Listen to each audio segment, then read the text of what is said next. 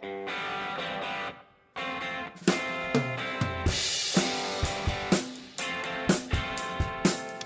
to College Soccer Nation, the premier podcast focused on NCAA collegiate soccer, featuring SMU head women's coach Chris Petrucelli and Ole Miss head women's coach Matt Mott. You can download and listen to this podcast on your favorite podcast provider. And if you like what you hear, leave a 5-star review and tell your soccer friends. Now let's go to Coach Petrucelli and Coach Mott. Good evening, everybody. Welcome to College Soccer Nation. My name is Matt Mott. I'm one of the co-hosts of the show. We've got a great episode tonight. Real excited about our guest, Robbie Church from Duke. But certainly I always want to bring in the other co-host, Chris Petrucelli. Chris, how you doing on this fine Monday evening? Well, Matt, I'm really excited, not only that we have Robbie, but we have exceeded 1,000 downloads. So yes. Somewhere out there are, I don't know, hundreds of people who are listening to this show. Somehow, I don't know. It's definitely the guests. Yeah. So, and we added, I think we're up to 11 countries now. So we just added Algeria. Somehow there's someone in Algeria who's listening to us. I don't know who that is, but we're happy to have them for sure. Absolutely. Let me tell you just a quick little story about the podcast. I said to one of my players the other day, Sam Estrada, I don't know if you know Sam's a goalkeeper. Sure. Just a real nice kid. And I said to her, hey, Sam, have you listened to our podcast? And she said, why would I do that? And I go, what do you mean? Why would you do that? She goes, I got to listen to you 2 hours a day. Why would I listen to you any more than 2 hours a day? So I don't think the players are listening, Matt. No, I can't. Not one of my players has mentioned it. I don't see one of them mention it. I'm not sure I'm going to tell them that it's out there, but I can see where they would get sick of listening to us. Our assistants get sick of listening to us, but BB's still dialing in every week. So, he's a loyal listener, so that's a positive for sure. He needs more work. You need to give him more work. Exactly. Well, how about this? We want to talk a little bit about this NCAA dead period. Right, that's been going on since COVID started back in March, and the dead period for us means that we can't go out and watch any games and recruit. We can't bring anybody onto campus. We can still have phone calls and things like that, but there's no real contact with these players that are juniors in high school and seniors in high school. And now there's been some talk about even a possible extension of the dead period. So let me ask you, how are you handling this? How are you guys handling this in recruiting, and how is it affecting these kids and that kind of thing? Yeah, it's difficult, right? And obviously, it's for obviously men's and women's soccer, but it's for all the sports, right? All the sports: football, basketball, baseball, softball. Every sport can't recruit. So I think it's really difficult for the 21s that, maybe we're hoping they were going to have a good season and that was going to help them, propel them into a spot. And then certainly the 22s. I mean, I know a lot of us are recruiting 22s, but we haven't seen them in 6 months. A lot of them weren't able to come to campus. We were hoping to have official visits and unofficial visits, and we're not able to do that. And so, a lot of it is over Zoom and those kind of things. But it's really difficult. I feel bad for the players. I really do. I think it's tough for us as coaches to make commitments to players, financial commitments to them without seeing them for 6 months or even longer, maybe ever. So video has been a big thing. I think a lot of clubs have done a good job of sending videos of their games and trying to help that way as much as they can. I do know, a number of players are starting to commit now. And I think there's some risk there for sure, both sides. But, I don't know how you do it, Chris. What are they doing in Dallas? Yeah, there's not been a lot of movement, honestly, with the players in Dallas. I think that's good. Here. Yeah, a little bit here recently. But, look, we're open and we're playing. The teams are playing and their games going on and all of that. Everybody's playing except for us, I feel like. And, so the kids are out there playing. I am interested in, if this is going to extend, because, honestly, I was a little concerned about January. Opening this thing up in January, and just on a personal standpoint, like us starting our season, being in a preseason period in January, and then recruiting opening back up in January, and I didn't quite know how we were going to handle it. And that still might happen. We don't know that that's not going to happen. But I do think for the teams that were playing in the spring, that was going to be a little bit difficult to handle, getting their team together, playing games, dealing with all of that, and then also having to jump back into the recruiting race. Yeah, and the COC will make a recommendation to the Board of Governors, and the Board of Governors makes the rule. That's one thing, again, we've figured out over COVID is how all this stuff works. But, we do have some people that are connected to some of the people on the COC, and they're saying April 1st is a legitimate possibility of when they may push it to April 1st and then look at it again. But, I look at it personally, again, this is just my Matt Mott's opinion, which means nothing in anywhere. But the bottom line is, what's going to change between now and January 1, and then between January and April is, the amount of people being positive are rising. The numbers are rising again. That doesn't look like there's any vaccine coming anytime soon. They certainly want to protect some of the indoor sports, especially basketball. So again, I don't know anything, but I know talking to some people that have connection to the COC, there's some concerns there of worried about basketball. And I think that's legitimate. Right. And they're not gonna harm those indoor sports by bringing people onto campus and into the indoor facilities and all that kind of stuff when we may be back at the height of it without any kind of answers. So it's tough. I mean, we probably are legitimately looking at a full year without recruiting, and then obviously there's a financial piece to this, So anyway, that's possible for sure. Yeah. Okay. The other thing we wanted to talk about in this first segment is. The NCAA tournament and right now it looks like 17 at-large bids, right? If all 31 conferences decide to play, and that's certainly not decided yet, but if they decide to play and they all have an AQ, then it allows 17 at-large bids. And that becomes, to me, really tricky for the committee for how you're going to select those teams. If everybody continues to stay all conference-based and mainly just playing conference games, how do you choose between the different teams as you get into figuring out only 17 as opposed to 33 with people playing cross conference and everything else like it normally is? Well, I think certainly it's going to be difficult for the committee, but it's always difficult for the committee. Those last few bids, no matter how many of them there are, there's always someone who gets left out or just gets left out, and there's always somebody who's upset about it and feels like they should have been in and that kind of thing. So you're going to have that no matter what. I will say this, over the last 6 weeks or so with the games that have been going on, I feel like I've watched a lot of games. In fact, pretty much what I do Thursday until Sunday, I watch games. And I feel pretty confident in saying to you, Matt, that if you're on the committee and you're out watching the games, and you consider the results that have taken place so far or will take place before the end of the fall here and through the spring. If you actually watch the games, I think I don't want to say easy, but it's easier. I think it can be done. I think it can be done the same way that it's always been done. You can look at it across the board and say, okay, I got to find 17 teams.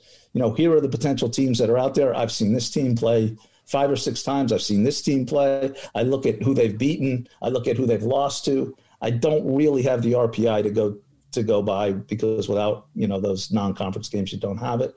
But we all know the RPI is flawed anyway. So I do think, for me, it's the eye test, right? Does the team pass the eye test where, in the past, maybe we've had the nerd test. The nerd test had the RPI and the computer and all of that kind of stuff. Now it's the eye test. And what's the eye test telling you? I do think you can have a pretty good idea if you watch the games. And I think has to be the responsibility of the people that are on the committee. They have to watch the games. Obviously I agree with almost everything you've said. The trick becomes, obviously we're in the fall and there's 50 teams playing, right? And you're watching the ACC games and the Big 12 games and the SEC games and, maybe some of the Sun Belt games or whatever it is. So you're getting 5 or 6 looks at Duke and 5 or 6 looks at Florida State and at, Vanderbilt or whoever. So are you going to be able to do that in the spring? Are you going to get 5 or 6 games of those guys? And as the committee, it's going to be difficult, I think, when they start to play how much we're able to watch. Obviously, I'm playing right now, so I don't watch as many games as you watch. How the spring pans out will be really interesting to see. But I totally agree with you. If you're able to watch the games, but to be fair, you have to watch all the games, right? You don't have to watch all the games. Maybe not all of them, but you have to watch all the top teams, and then have to. Well, how many people are on the committee? 10. 10 people should be able to watch a lot of games. I know, but if you watch a game, let's just say you watch a team in the Pac-12, so you watch Cal, okay, and I watch Michigan, and somebody else on the committee watches Tennessee. Yeah. How are you quantifying between those three? You think Cal's the best. I think Michigan's the best, and they think Tennessee's the best. I think as time goes on, you're starting to narrow, and I'm saying to you, hey, Matt, you need to watch this team. You need to watch this team's next game. And you're saying I need to watch that team's next game. I do think there's a way to do it without sort of this, arbitrary decision of we're going to take, so many teams from this league and so many teams from this league and that kind of thing. Because from year to year, it varies so much, And listen, the idea, we don't have a way we're going to do it yet. This haven't been decided. But, if you start looking at regionally and this region gets four teams and that region gets 3 teams or whatever, 17 bids go very, very fast. Sure, very fast. And you have some powerhouses, conferences, right? The ACC is a powerhouse, and they get 8 to 10 every single year, and so on and so forth. So, but if you start looking at it, if you just do the math real quick, if you have Power 5, right? You take the Power 5, you give each of them 4. That's 20. We're already over. That's no AAC, WCC. So figuring out, and, Big East, you name it. I mean, there's a lot of really good teams out there. So it's going to be very difficult. Sure. You kind of making it sound easy. It's not going to be easy. No RPI is really difficult. I'm not saying easy. See, this is the thing. You try to put words in my mouth. I didn't say easy. I said it can be done. It can be done. Yeah, sure. It's gonna be done. It's gonna have to be done. Certainly, I hope it's done by people watching the games. That's what I hope. I agree with that. But the no RPI is really a kicker because that does start to make it smaller. It's been controversial. It has. I think that's a conversation for another day. The RPI, sure. We need to have that conversation, but without it just takes another tool out of your toolbox to build the house. How good was that, Chris? Seriously, was that good? How long? I was going to go golf club. I was going to go golf club, have the golf bag, and maybe you don't break 100. No, I don't know. But anyway, okay. Let's move on. It's that time of day again, or time of the show again, where we bring in the man with too many words. And Chris, I have something before we bring him in. It's really exciting. We made a deal that if we got past 5 episodes, he would buy a microphone for his computer. And he's got a new microphone. So a few good minutes, Brownlee. But here's the thing, Chris. Okay, ready for this? He says to me today, Darren, our producer, does a great job for us. Sent him a link of one that looked really good. And I said, just go to Best Buy, Brian. Go to Best Buy. You'll find one, so on and so forth. He says to me, can I expense it to the podcast? He wants us to pay for it. These are his few minutes that he's on. And it's unbelievable. Hey, and when he gets on and you listen to him, he couldn't have spent more than $10 on that thing. Go ahead, Darren. You got something? Tell Brian, send that expense right to me. I will take care of it, and it'll be in the mail sooner than you can expect. There you go. That's very nice. Yeah. So anyway, without further ado, Brian, welcome to the show. Brian and his new microphone. Well, yeah. Hopefully I'm clear as day. As I said, I hear Chris say we're in Algeria. You're running a podcast that's going to Algeria. Lord knows you can expense a $29 microphone. You've hit the big time. Yes. Time. But along the way there, I think Chris called me an RPI nerd. I think he did too. I did. I think I did. You did too. But admit it. It's true. It is true. It is true. I love the RPI, but you know what I love more? The idea of the committee watching the games. That's something that's been missing forever. I don't really understand it. If you're on the committee, you should watch the games. Of the key teams. There's not that many teams. Especially. I don't know. Matt says they're gonna have to watch 300 teams play. Brian, quit moving around. Everybody play. They got to watch everybody play. Quit moving around too. Your microphone's screwing up. So quit dancing around. Stay settled, for God's sakes. All right, let's go. All right, let's go. For him, Chris. Yeah, let's go. Here we go. Let's talk about some games and some teams in the different leagues. We'll start in the Big 12. for me, the big game there was Kansas and Oklahoma State in sort of a title elimination game, right? And Kansas comes through with a 1-0 win, puts themselves into a position as a contender along with TCU and West Virginia. It pretty clearly, don't you think, at this point, it's down to those three? And yeah. The Kansas-Oklahoma State game, if you took Colin and Mark Francis and had them coach any team across the country, it was going to look a lot like that. They were able to have a bit of a coaching stalemate, took a penalty to win it. I don't think Kansas had another shot on goal, but they got the 3 points and put themselves in position with just a couple games left. And you told me you also watched Texas and Iowa State. I did. I've got an early vote for Matt Fannin as the hire of the year. And, to be fair, I was a little disappointed in Texas. Despite winning 1-0, that's a game where, you line up the 22 players who start the game and the top 11 recruits are wearing orange and Fannin's got the next 11. And I thought he did a great job. And for Texas so far this year, the 500 in the league, they're 3-3. It's these next 3 games for them. They're not going to see the top teams necessarily. It's a bunch of the teams just below them, and it's going to be make or break time for their season and any chance to stay on the fringes of the NCAAs. But more than anything, I was so impressed with how Fannin had Iowa State organized, and I know him from a couple emails and meeting him once in person, but I think he's doing a fantastic job out of the gate. Great. So they're playing, a round robin within the league, and they don't have a tournament in the fall. And at this point, I think they've decided that their automatic qualifier will come from whoever wins the league in the fall. Wait. Sorry. Back up. The Big 12's not doing a tournament? They are not. Wow. Not. Okay. So whoever finishes first in the fall is what it looks like, and then some automatic. Then some at-large bids, and again, I think, West Virginia, TCU, Kansas, right now are in pretty good position. Okay, on to the ACC. The big game was Florida State and Virginia. In a goal fest, 4-3 to Florida State. Florida State in control in the first half, up 3-1. And I think over the course of the game, at least maybe 3 goals were scored on corners. All kinds of crazy stuff going on. In the end, Florida State prevails and probably deserved to win.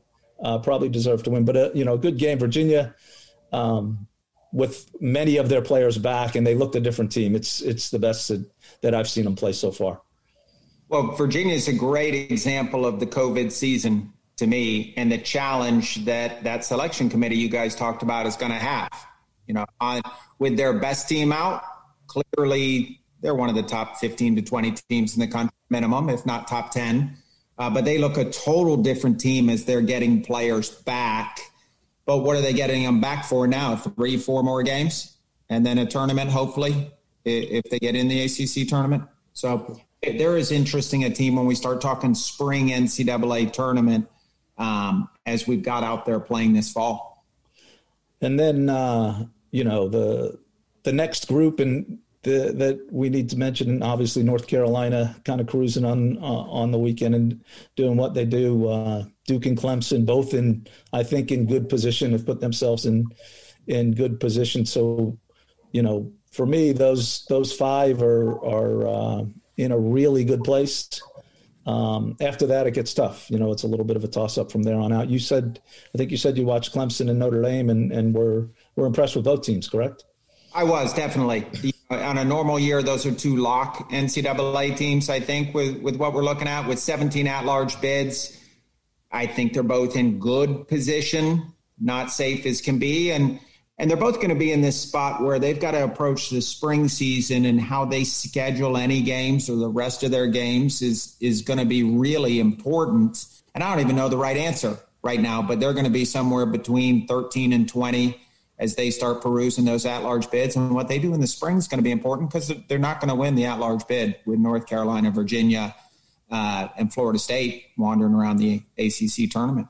Yeah, it's an interesting deal for those teams in the spring. Like, they're talking about wanting to play non-conference games. The question is, who are they going to play? And, especially with the 132 days, they may start their season later. Everybody else may be playing conference games at that point. And, I know, we'll be playing conference games. We'll be playing a conference game every weekend. And I can tell you that, I don't want to play any of those teams on a Thursday before I play a conference game on a Sunday. So it may be tough for them to get those non-conference games. For sure. They're going to end up playing ACC teams again. Playing each other. Yeah. Yeah. There's going to be a lot more in conference spring games that become at large, games of consequence. But it takes two to tango. Someone's got to accept that game as well. And if you're in a better position to make the NCAA tournament than the team asking to play, I'm not sure you're going to say yes. Just what Robbie wanted, right? 4 more games against Carolina. Robbie, I've seen his team enough. If now they do like the drama, the Blue Devils, but they do sort themselves out just fine. Yeah. Okay. In the SEC, I guess the big game was South Carolina and Arkansas. South Carolina coming up with a big win, a huge win for them that really puts them in a good spot and puts a little bit of a chink in the armor of Arkansas, who had been doing so well. Not the prettiest of games. South Carolina is always a team that, they get ahead, they lock it down, they make it hard for you to score. Arkansas is, bombing forward and things like that. And it didn't make for an overly pleasing game to the eye, but certainly effective for South Carolina to come out of there with a win. Yeah, 2 teams that are in contention, really, along with Texas A&M, to win the SEC regular season. And if you want a recipe for a bore fest, get Arkansas together with South Carolina and say it's 2-1 South Carolina with 20 minutes left. Nobody's better at draining a game than South Carolina. Extremely well coached. You're not getting in behind them. It was going to take a loose ball for Arkansas, who arguably had the slight run of the game to get back in it. But that's big 3 points for South Carolina, and we'll see where these next 3-4 games go. And then, A&M with a good win against Mississippi State. And I think we got to give some credit to Auburn, and Karen Hoppa. I mean, every year you're saying, well, this might be the year where Auburn's a little bit down. This might be the year where they're a little bit down. And they're never down. They're always good. They're always finding ways to win. They're always, hard to beat, and had a real good win against Georgia, who had been flying. Played down a player for 35 minutes, and in the course of 5 or 6 days, they won 2 games, and after being in quarantine for a while, and they didn't play for 25 days straight, and they came up with 2 big wins. So certainly congratulations to them. Well, it starts with Karen's one of the best coaches in the country. Every year you say, whatever your team shows up, you got mine, I got yours. Who's gonna come out in front? And Karen's one of those coaches who could beat you with hers, but she might be able to beat you with yours as well. And to do this in their COVID situation, where they didn't practice for a couple weeks, was with multiple players, and half their starting lineup is freshmen. They get a red card on the keeper on a little breakaway, pulled the kid down. Fair enough, red card, and they managed it quite well to limit Georgia maybe one chance with 11 on 10 the last 20 minutes or so in the game. And she's just doing a fantastic job, but she always does, doesn't she? Yeah, for sure. So that's there's an interesting dynamic going on there because of those top 4 teams get a double bye, in the tournament. Because it's a 14-team tournament. And, you got to feel, I guess, pretty comfortable with Arkansas and A&M and South Carolina. But, we discussed a little bit last night, who is going to be that 4th team? And there's, 5 or 6 teams that could be the 4th team. And that's a big advantage to get that, that 4 spot in the SEC tournament. Oh, without a doubt. The SEC tournament's already a 10-team slog in a regular season.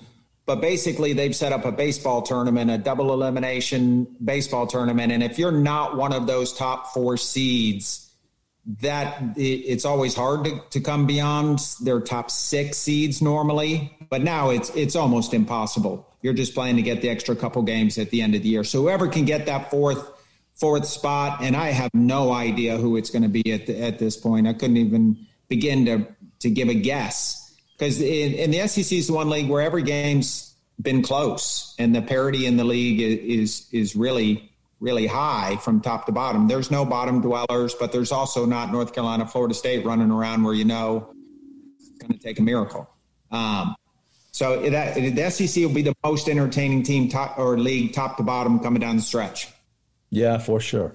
And let's just quickly mention, we haven't spent a lot of time on the Sun Belt, but they are playing. Right. And it looks like Arkansas State has clinched the West, as they have an East and a West. And in the East, it's still up for grabs. It looks like Georgia State, South Alabama, Coastal Carolina all have a chance to win in the East. So that's kind of up for grabs as well. But those teams are going to be doing a good job. Well, Sun Belt, Fun Belt, most of those teams have been all in. They're playing 12 to 15 games. This is really their season. It's not so much a split season with the spring. They're going for it, and they haven't had many games postponed from a COVID side of things as well. And if I'm picking a team in the East, South Alabama, we mentioned Colin Carmichael and Mark Francis. They both came out of South Alabama. Graham Winkworth over at Arizona State's from South Alabama. That program's got a long, storied history of doing quite well. Did you just say Sun Belt, Fun Belt? I did say Sun Belt, Fun Belt. I've not heard that before. You have not watched ESPN more. Oh, I didn't know. Didn't know. So this is interesting to me, Chris. Brian's got this new microphone. I'm not sure it sounds much better. I wonder if he had the picker go get it for him. Like, did Todd find it? Todd find it at some garage in Todd's garage for 10 years, right? Been waiting to sell it. Brian had to buy it from him. Yeah, absolutely. Yeah, Brian bought it, shipped it to him. Now, what you guys don't know is I've got Todd reselling it already when the season ends. It's already up. It's just wait, Todd ain't paying for shipping. You're paying for the shipping. Yeah, absolutely. he may drive down to Houston to pick it up from you. Oh God. Yeah. All right. Anything else, Chris? I think that's it. Thanks, Brian. Brian, any comments on real quick? We'll give you one more quick minute. Any comments on the way to pick the 17? Large. The bottom line is the committee has to watch the games for the first time. You don't have the most sophisticated eye. I know in the lesser sports or the non-revs that administrators can get on the committee as kind of a resume builder to eventually be on the basketball committee or something like that, which is all fine. But it doesn't take a trained eye to watch Virginia and know they're better than the middle of the pack Big 12 and SEC teams. If you really get to watching.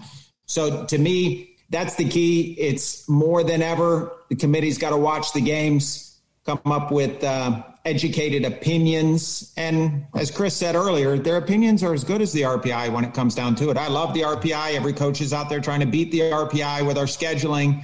However, the trained eye watching games can pick the best teams. And what about the dead period real quick? I'm very conflicted on the dead period. I don't totally understand why D2 and D3 can be out recruiting and D1 is not. So if it's a COVID issue to why that's not approved for Division I, then we're putting D2 and D3 coaches in unsafe situations. If it's financial, that's a different story, and let's just be transparent about it. Okay. Very good. Very good, Brian. As usual, we appreciate your time on College Soccer Nation. Download it at any of your places to get podcasts, Stitcher, Apple iTunes, Spotify, Podbean, as we use a lot. Any of those we want to download and listen to Brian. He's still in the lead in his downloads, which is shocking us all. But we appreciate you being on, Brian, again, as usual.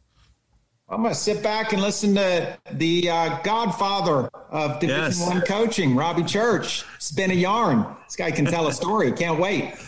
Yes. Well, let's move on then. I guess Brian can introduce him himself. And again, he's taking over the show, Chris. He's taking over the show. We're certainly really excited to add in our next guest to the ones we've had already. But he's the mayor. He's the mayor of women's soccer in this country. There's no question. He's a wonderful guy, great coach, does an excellent job at Duke. And I got to read this quote I just got over text messages. Ali Kikorian said, and I quote, "Robbie Church is the nicest coach in college soccer," which includes her father. So I think we would all agree with that. But Robbie, welcome to the show. Welcome to College Soccer Nation. Thanks, guys. It's a real honor to be here with you guys. I think I've enjoyed the opening part of it, but look forward to my part here too. But no, seriously, thanks for having me. Well, we have, this is episode number 6. We have 5 others. You could probably skip episode 2. That's with Brian. But the one with Mark's good. The one with Todd's good. And the one last week with our SMU coach, Kevin, was excellent. So listen, my first question is, we're going to put you on the hot spot right away. Do it. What is easier, winning the ACC or making the College Cup? They're both very difficult. I'll take the political answer right down the middle, but I think winning the ACC. When you got to go through that grind every year, when you have to go, depends on the years, you end up in Tallahassee or you end up in Charlottesville or playing in Chapel Hill, and then you always have another 1 or 2 teams. You have Eddie this year, Clemson really having great years that comes through. Louisville's the most underrated team, I think, in our conference. Really, Karen's done an unbelievable job there. Notre Dame, as you guys just talked about, and then it keeps getting Tony, great teams at Wake Forest. So when you fight the top 3, and then every year you have probably 2 to 3 teams that are having really good years. They're either seniors on a team, they got players who can play up front, score goals, and so there's a challenge there for about 6 teams every year that you got to go through that gauntlet. Absolutely, Chris. Robbie, so you're a North Carolina guy, right? You grew up in Greensboro, right? Smith High School, is that right? No, I actually went to high school in Atlanta. Atlanta. I went to a place called Woodward Academy. I boarded there, though. My family lives in Greensboro, but I boarded at Woodward for 4 years. Absolutely had a fantastic time. Okay. So you're an Atlanta guy, not really. But I lived in Greensboro all my life. Born in Greensboro, a place that you spent a lot of your time. Yes. In G-Borough. So, North Carolina person for sure. And so right down the road from Duke, basically, right? You're 45 minutes or so from Duke is where you grew up. Yeah. So is it fair to say that Duke was sort of a dream job for you? No question about it. It even gets better. I had my uncle that went to Duke. So he used to come and pick me up. He lived up in North Wilkesboro. And he used to come and pick me up when I was 3 and 4 years old. And we would go to football games and we would go to basketball games. I was probably the only Duke guy in the whole elementary school. Everybody else was Carolina, NC State, and I was the only Duke person in elementary school. So, yeah, every day I wake up and I go to my dream job. I'm one really, really lucky person.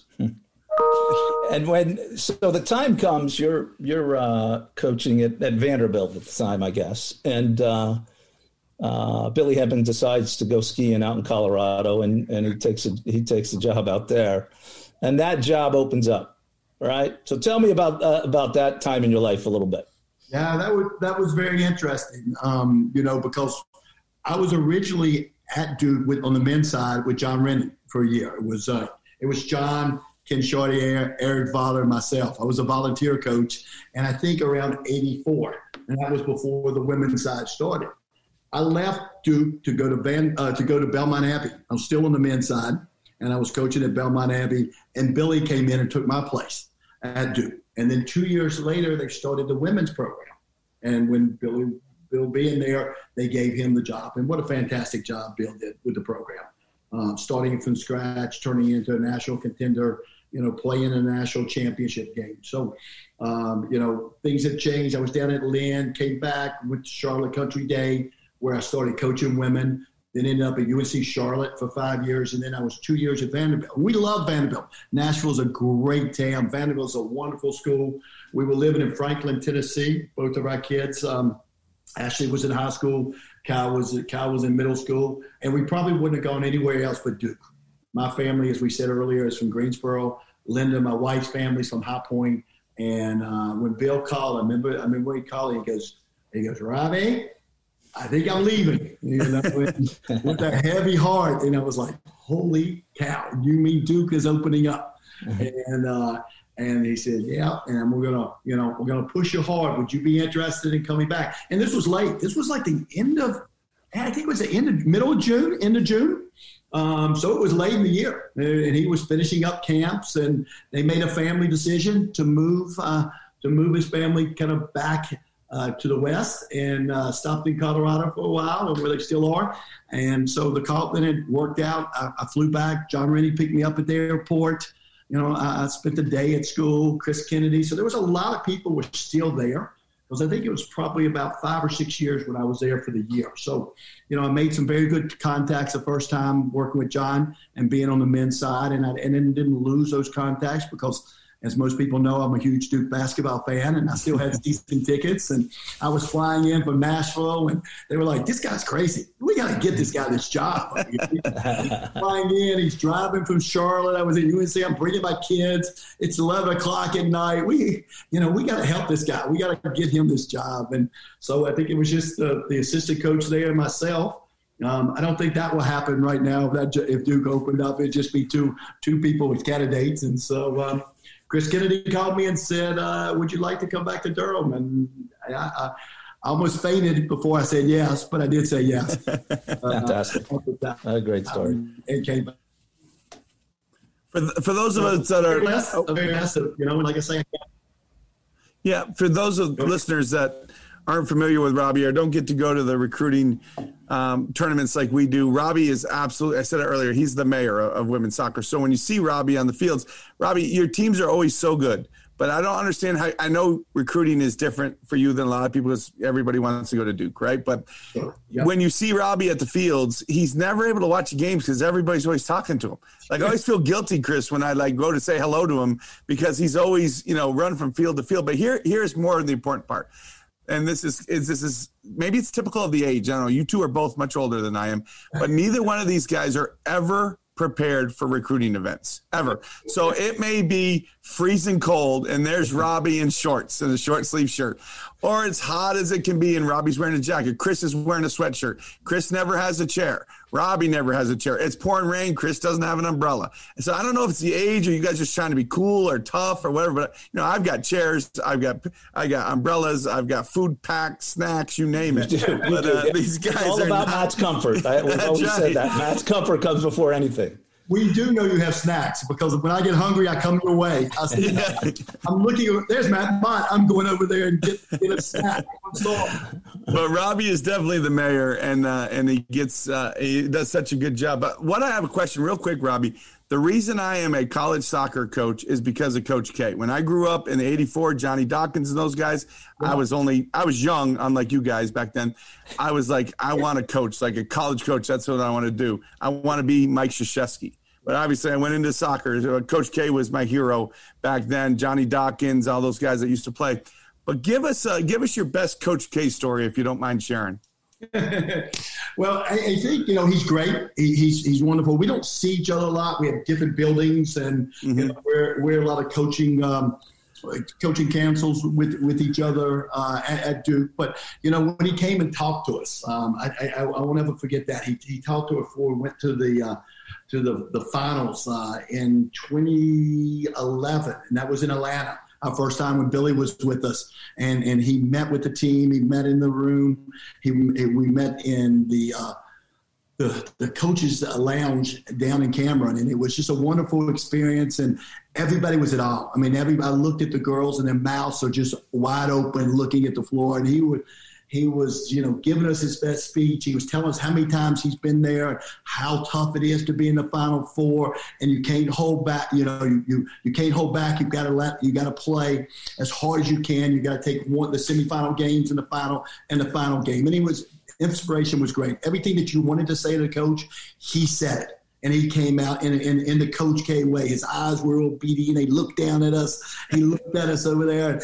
He was like, give them hell. Don't give them an inch out there. Go kick them. Go kick them if you have to. You do what you got to win. And everybody was like, I think we ran out of Cameron and we ran halfway to Atlanta before the bus met us. And we got to get a bus to drive to Atlanta. And I remember after the game was over, and we won the first game against Wake, and then we were playing against Stanford in the finals, and it was a great game. They scored a goal early in the second half to go up 1-0, and we're just pushing, and we're throwing people forward. We had one back, 10 forwards at the end of the game, and we're serving balls in. And, game ended, and they won 1-0. So I was on the way back, and the phone rang, and, I had of course, I felt cool because I had Coach K came across my phone there. Hey, look, girls, Coach K's calling me over here. Private line, Coach K. So he was like, Robbie, don't go jump off the Duke Chapel. You guys got to help. You got a hell of the year. Don't jump off the chapel. You'll win it soon. So, Coach, I'm still waiting to win it. I haven't quite done that yet. But, no, he's always been fantastic. He's always been fantastic to our program. And he's been just an icon in the world of college basketball. Absolutely. World basketball. Hey, Robbie, is it possible you could come on every week and we could just get a Brian? Yes, please. We keep trying. We keep offering that up. If I get a microphone, if you send me a microphone, we can work on this. Let me ask you about your match this yesterday. I guess it was the Syracuse match, right? Yep. First half, you come out playing in a 3-back, which I believe was the first time this year. Is that correct? Yeah. Yeah. Okay. And it's an experiment as far as, kind of figuring out why I play. Yes. Yeah. Okay. And then you played really well in the first half and dominated the game, scored a couple of goals. Yeah. Team looked really good. Yeah. Second half, you made a lot of substitutions. We did. Changed the system. Yep. And I wanted to ask about that decision. Was that decision made because of personnel? Was it made, sort of going into the game, we're going to play one half this way, one half the second half this way? What went into that decision without trying to give away too much about what your team's going to do in the future?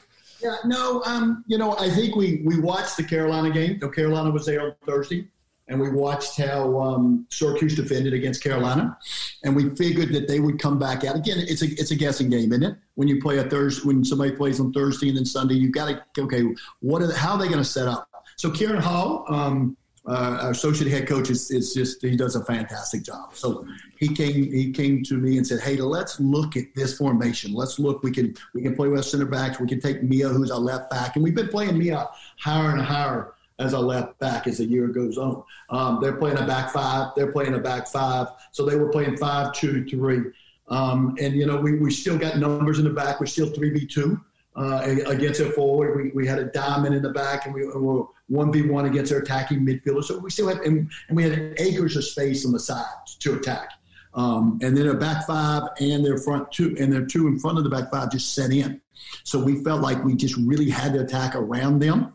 And, we were very fortunate. Carolina took a lot out of them, I think. They defended a little bit better, I felt, against Carolina. But Mia Zhao on the left-hand side got around them a couple times. And then she made some really good decisions. Instead of serving the longer ball, she took another touch, and she took a second touch, and she got really close to the near post. And we had some very good runs. And actually the two goals that were scored, the first two goals were secondary runs. It was our midfielders that were coming in. So we had our two, and we actually had our number 10 player who kind of slid in as a double striker against them. Since they had three center backs, we were looking for knockdowns and second balls.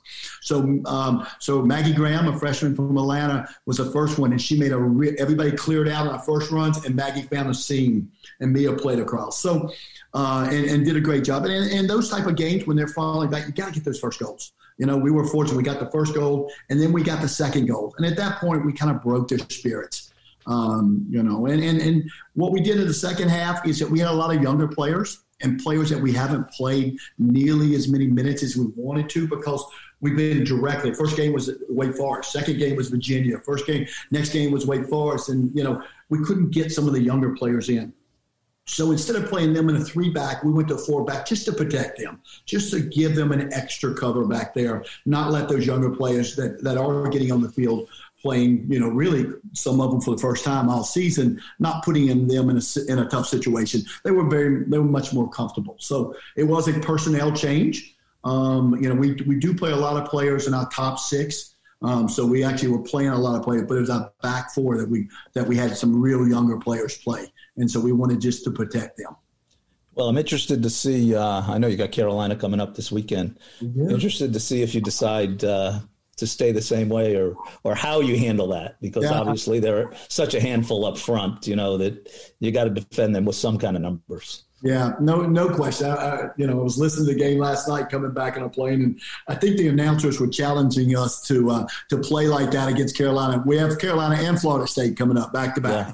Yeah, I heard Richard Broad, clearly saying, Robbie needs to do this, Robbie needs to do that, and exactly. He was pretty adamant about it. He was. I thought that was a challenge that over there that we would come out and play with him. I'm not sure we're going to take him up on that challenge. We'll start looking at that tomorrow. But we'll have something up our sleeve for him. We're really looking forward to it. Obviously, as we all know in college soccer, it's a dynasty like no other. But I think it's the best dynasty in all of college sports. And we have a lot of respect for Anson. We have a lot of respect for their program. But it's great to have them right down the road. They're the best. If you want to be the best, you got to beat the best. So, and there they are. And we haven't beat the best much, but we'll be out there on Friday night. Really, this team is really coming together. We haven't given up a goal since they scored 2 goals within 6 minutes in the first half. Last time we played them, and then the match was really even after that. And I thought 18-18, we were actually the better team on the night, but they were definitely better than us in the boxes. They scored both of theirs on services, and we had some really good opportunities, but we just didn't finish. We had a timely one that if we finished in the first 5 minutes, that may have been a different game. We didn't do it, so hopefully we'll do it on Friday. We hear this dinging noise. I think it's Robbie's getting emails. So for some reason, I feel like it's Jim Wayne. Jim Wayne knows you're being recorded right now, so he has to get in somehow. He's trying to find a way in. So he's sending you emails to interrupt the podcast. I think Jim Wayne don't know how to use email. Yeah, that's a good point. Yeah, that's a really good point too. Yeah, I banned him. I told him I was the guy from Algeria. So I think it was Jim Wayne from Algeria. Yeah, exactly. So, Robbie, real quick, who is the nicer assistant the last 2 you've had? Is it Erwin or is it Cameron? Who's nicer? Nicer. Well, you are putting me on the. Look at me. This is why we've been successful. I have Billy Lassane. Yes. I have Erwin, and I've got Kieran Hall. I mean, they're all, and then of course Carla Overbeck. Carla has to be the answer. Yeah, Carla has to be the answer. Yes. Carla's been there the whole time, so there's the real secret. And then the goalkeeper. I mean, we have a wonderful staff. They're just absolutely, and we get along well together, and we all work really, really well. And I think in college soccer, I think that's important. You have a lot of voices. Nobody dominates the voice, because if they do, I think the kids will turn you off about the 1st of October. Yeah. On a regular year, they're tired. They've heard enough of you. Just like you talked about earlier on the podcast, why would you listen to us after hearing for a couple hours? And I think it's important you have, really a quality staff, and you share the responsibilities in the staff and those voices. And we actually talk about, okay, you'll talk during this time, I'll talk during this time, and you'll talk during this time. I do really believe that, especially as I get older and spending more years in this. Hey, Robbie, one real quick thing here. Can you, I'm a Giants fan. Can you put a word into Daniel Jones? Tell him to throw the ball to our team every once in a while. You think you can have that conversation with him? I think so. I think we have a good inside connection with him too. John Danowski, our lacrosse coach, is a huge Giants fan too, and he is always saying, "Can you tell Ruthie?" He's a Long Island guy. He's a Long Island. Can you tell Ruthie to tell Daniel? We're in blue or we're in white this week. Jeez, come on. A little bit like sometimes our players passing it to a player. Yeah. I know Irwin used to stand up a lot and scream, "We in blue today!" You know, we may have to do that. It's awesome, Robbie. Listen, hey, take a few minutes and just talk to us about Duke and your experience there, and just what your program is all about. Oh, wow. At Duke, it's unbelievable.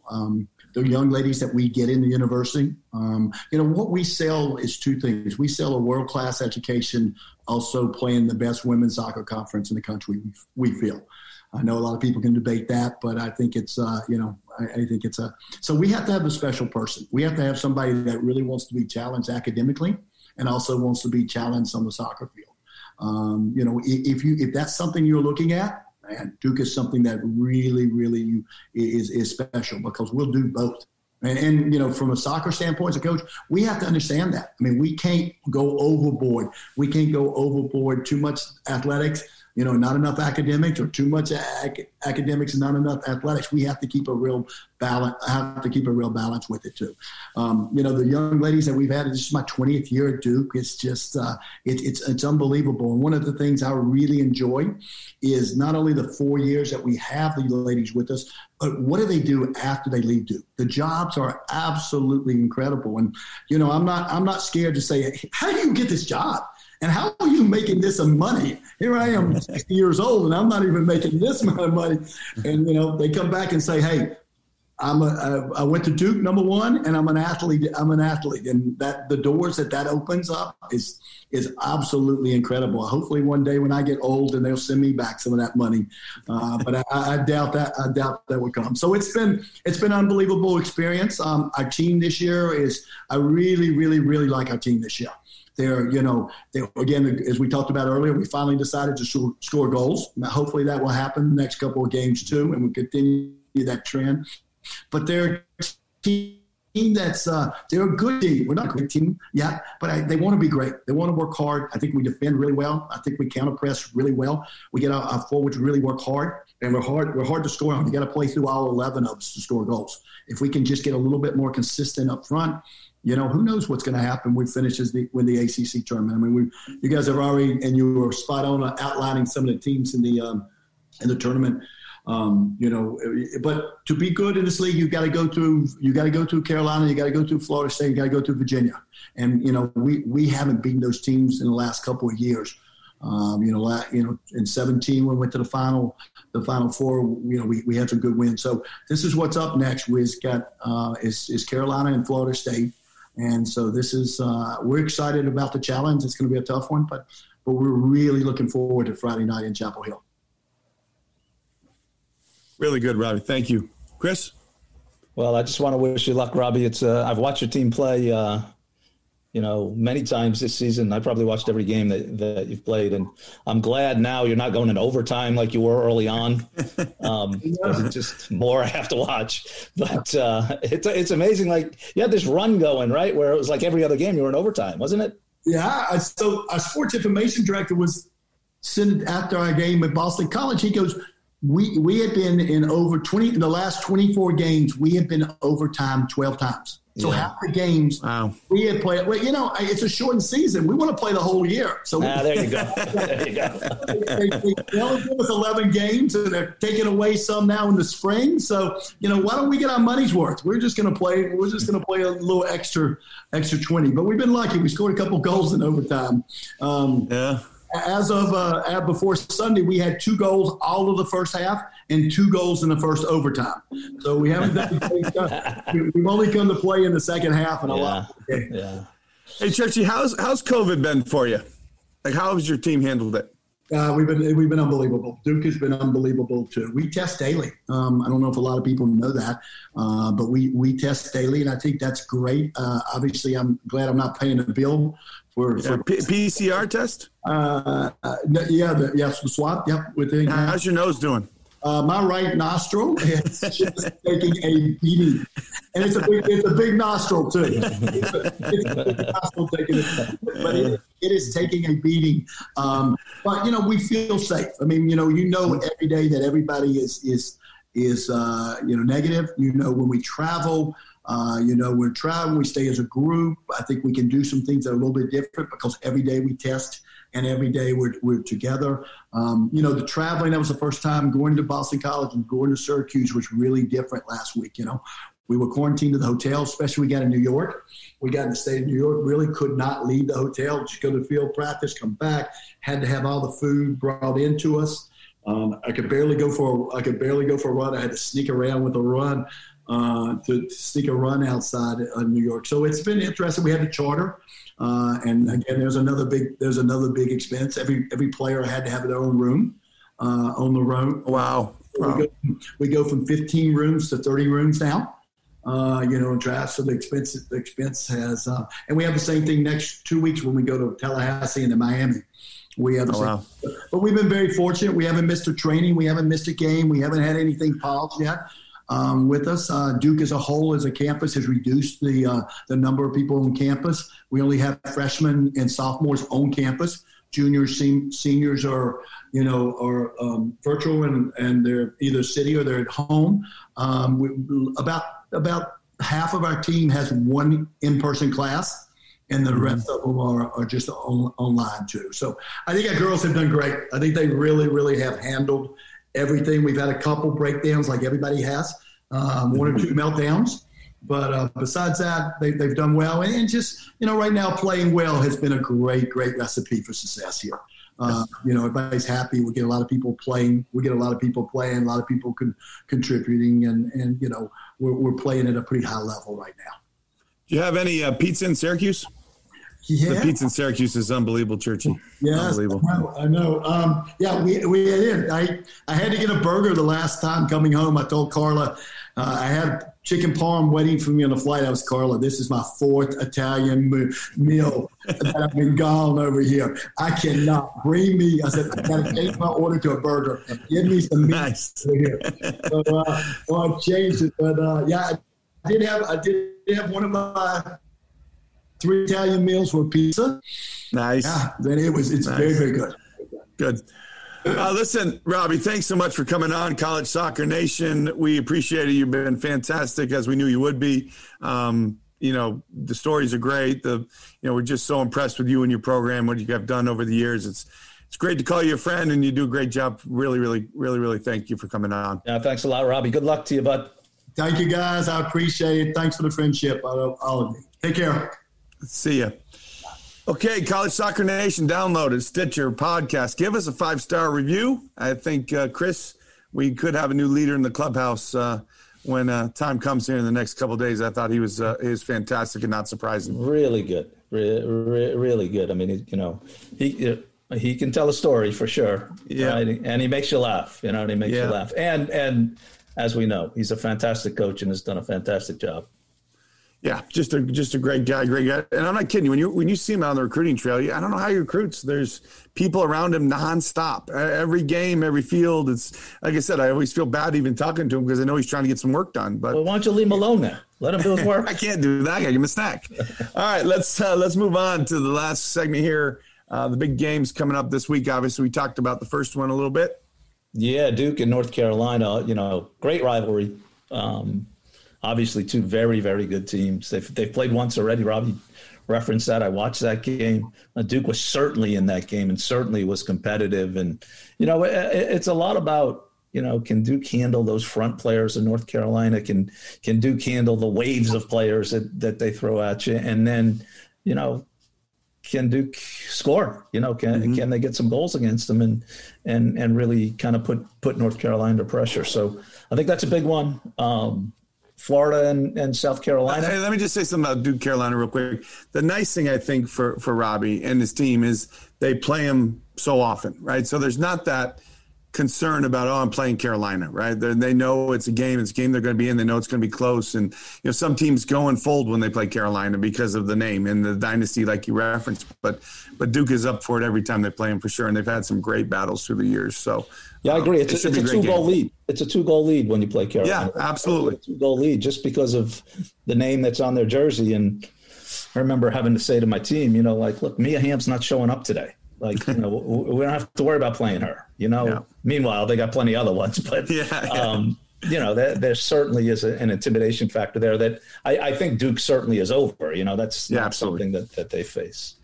So in the SEC, Florida and South Carolina, a big game for the East, right? In determining who's going to win the East. South Carolina, a little bit of control right now. Florida having kind of a little bit of a rocky season. Deanne Rose has been hurt. She did get on late in the game yesterday. But it's a game Florida really needs at this point.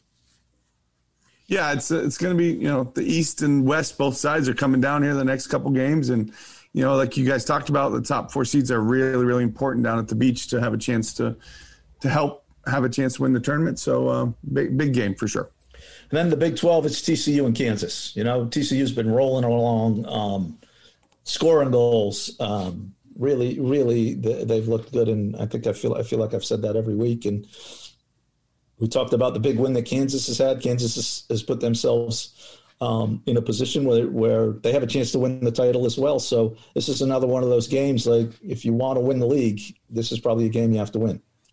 Yeah, and I think Kansas, they do not give up much. Obviously, defensively, they've been really, really good and keeping people out of the board. And no, I think you're looking at a great game in that game. Some really good players, and should be really interesting. Great game. Yeah, I think that's it. Those are the ones we'll be looking at and we'll be watching. Good. All right, let's go to everybody's favorite topic, the Power 5 topic. This week, we're going with Power 5 top game shows. I don't know if I have a zinger, but I've got some good ones. I feel like my list is good again, as it always is. Probably much better than yours, but I went old, I went new. I kind of spread it all around. But I do have to give credit. It's hard for me to give him any credit, but BB offered this. But part of the reason he offered it, Chris, is because when we go on the bus, he always wants to watch the stupid game show network. Have you ever seen the show America Says? No. It's the stupidest show you've ever seen, and he loves it. And he tries to play it. So one of the questions was, just real quick, you got to answer these questions. They give you like the first letter. And the question was like, name the top 5 tropical hot spots, tropical places or whatever. So the letter was A. You want to know what he said? Alaska. And he kept screaming Alaska at the TV. I'm like, Beebs, it's tropical. How is Alaska? And the other thing he does, we're on the bus, the girls will yell the names, like the answers, and he'll start yelling them. He doesn't have his own ideas. He starts yelling them. So he's yelling out what the girls are saying. The girls are smart, obviously, so they're getting them right. But he's taking the credit for it. Yeah, because he's screaming out on it. But America Says it's the stupidest show. No offense to he has to be. What did you think? There's about 7 people who watch it. Yeah, is that what the audience is? I mean, it's unbelievable. It's not as many as we have downloading our podcast. That is for sure. That is for sure. All right, let's do it. Number 5. Number 5. Ready? Yep. It is its original name was the $100,000 Pyramid. Now they just call it Pyramid. Yeah. No, I like that show. I considered that on my list. It's a good one. It's stressful. It's a stressful game because they're so close and they're right there. Like it. That's a good one. I'll give you credit for that. Right, I like thanks, that. Almost made my list. My number 5, one of my all-time favorite. It is dating me a little bit older, showing my age, but The Gong Show. Oh, see, I had that one, but you know why I didn't put it on there? Because you were going to tell me how old I was if I put it on there. So I chose not to. I try to avoid the abuse. Yes, it's good. I like it. It was funny. It does. Gigi, when Gigi comes out and does dance, Chuck Berry, it's good. Yeah, it's good. All right, number 4 for you. Number 4, this is a classic. It's going to be on everybody's list, Wheel of Fortune. That's my number 4, too. Yeah, great one. How does Vanna White still say Vanna White over all these years is amazing, but I haven't watched it in 15 years, but yeah. The pizza place I go to, for some reason I'm in there all the time when it's on, so it's always on in the pizza shop. My wife is fantastic at Wheel of Fortune. Oh, good. Yeah, I know. It's crazy. But all right, let's go on. We like that one. All right, number 3. Number 3, I'm going to throw you the softball that you've been waiting for. Here it comes, Maddie. Jeopardy. Stupid. It's a terrible show. I knew it. What do you mean it's terrible? Terrible show. Look, that show's been around since 1964. Just because you can't answer the questions doesn't make it stupid. But here's my issue with it. Yes, that's what I'm going to – no, that's what I was going to say. It makes us all feel stupid. Like it's made Not all of us, to make Matt. you feel Not all bad. of us. Yeah, most of us. I don't watch it because I can't understand. I don't understand any of the questions. I don't even know what they're talking about. The Final Jeopardy. I'm older. I've never gotten Final Jeopardy right one time in my life. Like it's no fun. You don't know There's anything about Roman that. architecture? Yeah, exactly. I mean, I can't believe you put that on your list. I put it on there for you. That's not what I put on for you. I really wasn't going to put it on, but you had said to me, "Oh, if you say Jeopardy, I'm going to kill you. I'm going to kill you." So I wanted to give you the opportunity. Thanks. Number 3 for me, much better. Press Your Luck. Remember that game? No whammies, no whammies, no whammies. Oh, my God. And the thing spins around and you hit it. And if it falls on a whammy, they had a little thing and you lost. I do remember it, yes. No whammies, thing Chris. pops up. Yeah, it's really absolutely. Great show. That game is childish. It's childish. It's not either. I mean, here we go. Kokorian tell me my food list was, if he was a child, he would have liked my dessert list. Yes. Now my game show list can be no, great show. Fun, entertaining. Somebody's up to like 10 grand and all of a sudden they hit a whammy, boom, lose all their money. Good show. You all like that, huh? The people losing their money. You like that? Oh, no, but the show, game show. All right, Chris, number 2. Well, this one reminds me of you, Matt. The Weakest Link. Oh, the producer's giving it a thumbs down, so am I. It was a bit much. That's a crappy British import. Oh, there you go. There you have it. There you have it. The producer agrees with me. It's great when she goes, "You are the weakest link." It's the best thing. It's only good part of the show. It's only good part of the show. It was kind of weird. I don't know. My number 2 is a classic. Everybody loves it. Family Feud. Yeah, it's good, Chris. It's good. It's funny. The new guy that's on it. What's his name? The guy. It's better now. It's better funny. now. No, Richard Dawson was good. He Steve kissed all Harvey. the girls. Steve Harvey, yes, it's good. Actually, we can't put in the top 5. No, I cut out the Game Show Network from my TV package because we were paying too much. My son Dean got all mad at me because he didn't have the Game Show Network for Family Feud. You can believe that. It's a bit much, but anyway. Now Family Feud number 2. All right, and here we go. Something tells me we have the same one. I don't. Either one of us said it yet. All right, what do you got? Who Wants to Be a Millionaire? See, that was in my list of possibilities. It is good. I give you that. I enjoyed it only because it's another show that made you feel stupid. If you didn't know the answers, but the phone a friend the beginning questions are really easy. Like you could get those. Come on, like the 500, like the $100 question. Like yeah, sure. You know what I mean? Like yeah, you can get the easy ones. Come on. No, I like the show. It was in my consideration. No, my like the first question they asked something like, how much is a nickel worth? You could get that, right? Yeah. All right. Number 1 show for me, without question, the Standby, the greatest. Every other game show should be measured up to The Price is Right. Oh my God! What are you? Oh my God! About The Price it's is by Right. far. It jumped the shark so long ago. It didn't. Oh, that's wrong. That's just wrong. No, it's still on every day at 11. It's a stupid show. I watched it at my barbershop. Whenever I go to my barbershop, it's on at 11 o'clock. They roll that big wheel, Yeah, absolutely. It's goofy. Absolutely. It's just goofy. Yeah. All you got to do is you throw out a number, and if you're close, you win. They got the guy going up the mountain yodeling. It takes no skill. Yes, it does. You have to pick the prices. If you get everyone's just guessing. If you get within $100, you get both showcases. How awesome is that? Both showcases. like 200 grand or something. Maybe 50 grand. But still, you could go to Italy and you could go to all the Paris. It's a fantastic show. Oh my God. It's a lot better really, than it's a lot better than Jeopardy. I'll tell you that. A lot better than Jeopardy. No. All right. That's enough on that. All right, let's move on. Yankees update season-ending press conference you want to talk about. Yeah, season-ending press conferences. So the owner, Hal Steinbrenner, does press conference. Brian Cashman, the GM, Aaron Boone, they all do their own press conferences. Hal, like his dad always did, he apologizes to the fans. Mm-hmm. I got to be honest with you. I'm getting sick of the apologies. I'd rather see the trophies. Right? You know what I mean? Every year it's like I get an apology. I don't want an apology. I want a trophy. Okay? Cashman comes out. He says it wasn't good enough. We're going to do better. Just a bunch of blabber. And then Boone goes out and protects his players, right? Which he should do and that kind of thing. Look, the last 4 years, they're knocked out. Now 2 of those years, the Astros were cheating. right? But you know, the Red Sox weren't, and the Rays weren't, and you know, it's disappointing. You know, it's been disappointing, and you know, they're at a point now where they need more pitching. They need starters. They need bullpen help. You know, Boone really only trusted 3 relievers they had, and now there's some questions at catcher. Gary Sanchez was so bad this year, and even questions with Glaber. You know, can he play shortstop? And they got to re-sign DJ LeMahieu, and so they got a lot of work to do to get themselves back in this thing. And it is tough watching Tampa, you know, playing in the World Series. It is. I mean, could be worse. Could be the Red Sox, but you know, those little pesky guys. It's the only way it's best. It's the only way it'd be worse. They've figured it out. Those guys in Tampa, they've done a great job, and honestly, I can't really watch it. Yeah, I'm not either. I won't watch one pitch. All right, Matt, tell us some. Give us a barbecue. So this last 2 times I haven't been happy with my recipe, so I went a little bit deeper today.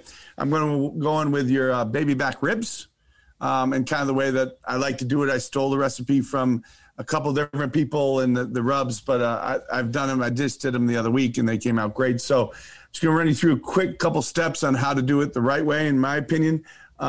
Step 1. Get the quality baby back rib wherever you can go to find them. They should not. If you're paying $4 or $5 for a rack, it's not quality. So it's got to be in the $15 range to make it really quality, in my opinion. But take the membrane off the back so that every rib has a membrane. You can use a little sputter knife, get it popped up, and then use a paper towel, rip off the rest of the back. Then you want to take a little. This is before you get the grill going. Obviously, you want to get a little mustard on it. It's kind of keeps the rub on. So put mustard on both sides. Rub it in, put your whatever rub you like. I would recommend Killer Hog barbecue. If you're not used that, try that out. But barbecue all over it, tap it in so it's in good. Let that rest. Now go get your grill ready. You want your grill smoker, preferably somewhere around 225. Try and keep it at 225. Cherry wood works really good if you're using that kind of smoker or pellet grill, something like that. Get it to 225. Bring your ribs out. If you have a rib rack and you can stand them up, that's I would recommend that. Otherwise, put them bone side down. Put them on the grill. They're going to go about 2 hours every 30 minutes or so. Open it up real quick. Give it a little spritzer with a little apple juice, maybe apple cider combo. Give it a little spritzer. After 2.5 hours, take them out. After 2 hours, take them out. You want to, and this is the trick, and this is what makes it quality. You want to have aluminum foil. On that aluminum foil, you want to put a little line of your rub, about the length of what the rib is. You want to put a little brown sugar. You want to put a little honey, and you want to put a little margarine. So like a parquet margarine. Put that on there. Put the rib on it, kind of face down, so the bones would be up. Wrap it up nice and tight. Maybe 2 layers of foil, so it's nice and tight. Put it back on the smoker for 225 for another 2 hours. Take it off. You're gonna have a really nice color in that rib, but it's gonna be liquefied in there now. So be careful when you take it out. You're gonna have some liquid in there. Drain that out. Take the rib out of the wrap. There should be a little of the bone sticking out. Put the ribs back on the smoker without the aluminum foil on it for another 30 to 45 minutes until you see those bones really start to pull back from the top. And take them out. If you're going to eat them, give it about 15 minutes to let them rest. If you've got a dinner party or something you're waiting later to eat, you can wrap them back in aluminum foil, put them in a towel, put them in a cooler, and they'll last in there an hour or 2, maybe even 3 hours. They'll still be hot when you take them out. Cut them, and you know you did it right if you can kind of pull the meat off the bone, but also if you take a bite and there's a little snap, Chris, you want a little snap when you take that bite from that rib. So that's how I recommend barbecue ribs. Again, if you want more information, we can go a little deeper into it. Send me an email, give me a call. Happy to talk about it. But that's a rib I like. Malcolm from Killer Barbecue is really the guy that I trust, and I follow him step by step. If you follow him online, he'll give you all the answers. But that is your how to cook baby back ribs quickly. That sounds great. I'm hungry. I'm ready for dinner. Me too. Time to wrap this thing up, right? Let's certainly thank our producer, Darren Mott. Tune into the Cyber Guy, CYBUR, his podcast, and the podcast talking about cybersecurity. Download our show, please, at College Soccer Nation. You can download it there. You can download it on Podbean. You can download it on Stitcher and Apple iTunes. Anywhere you can get podcasts, this baby's out there. We're having a lot of fun doing it. Great guests. Are we lined up for next week, Chris, yet or no? Our booker is just not getting the information to us early enough. I get it. I don't know if we can top today, though. I mean, Robbie was fantastic. Yeah, boy, he was. We'll do our best. We'll do our best. Yeah, we appreciate him and Duke, and that was great. And Brian was good again as well.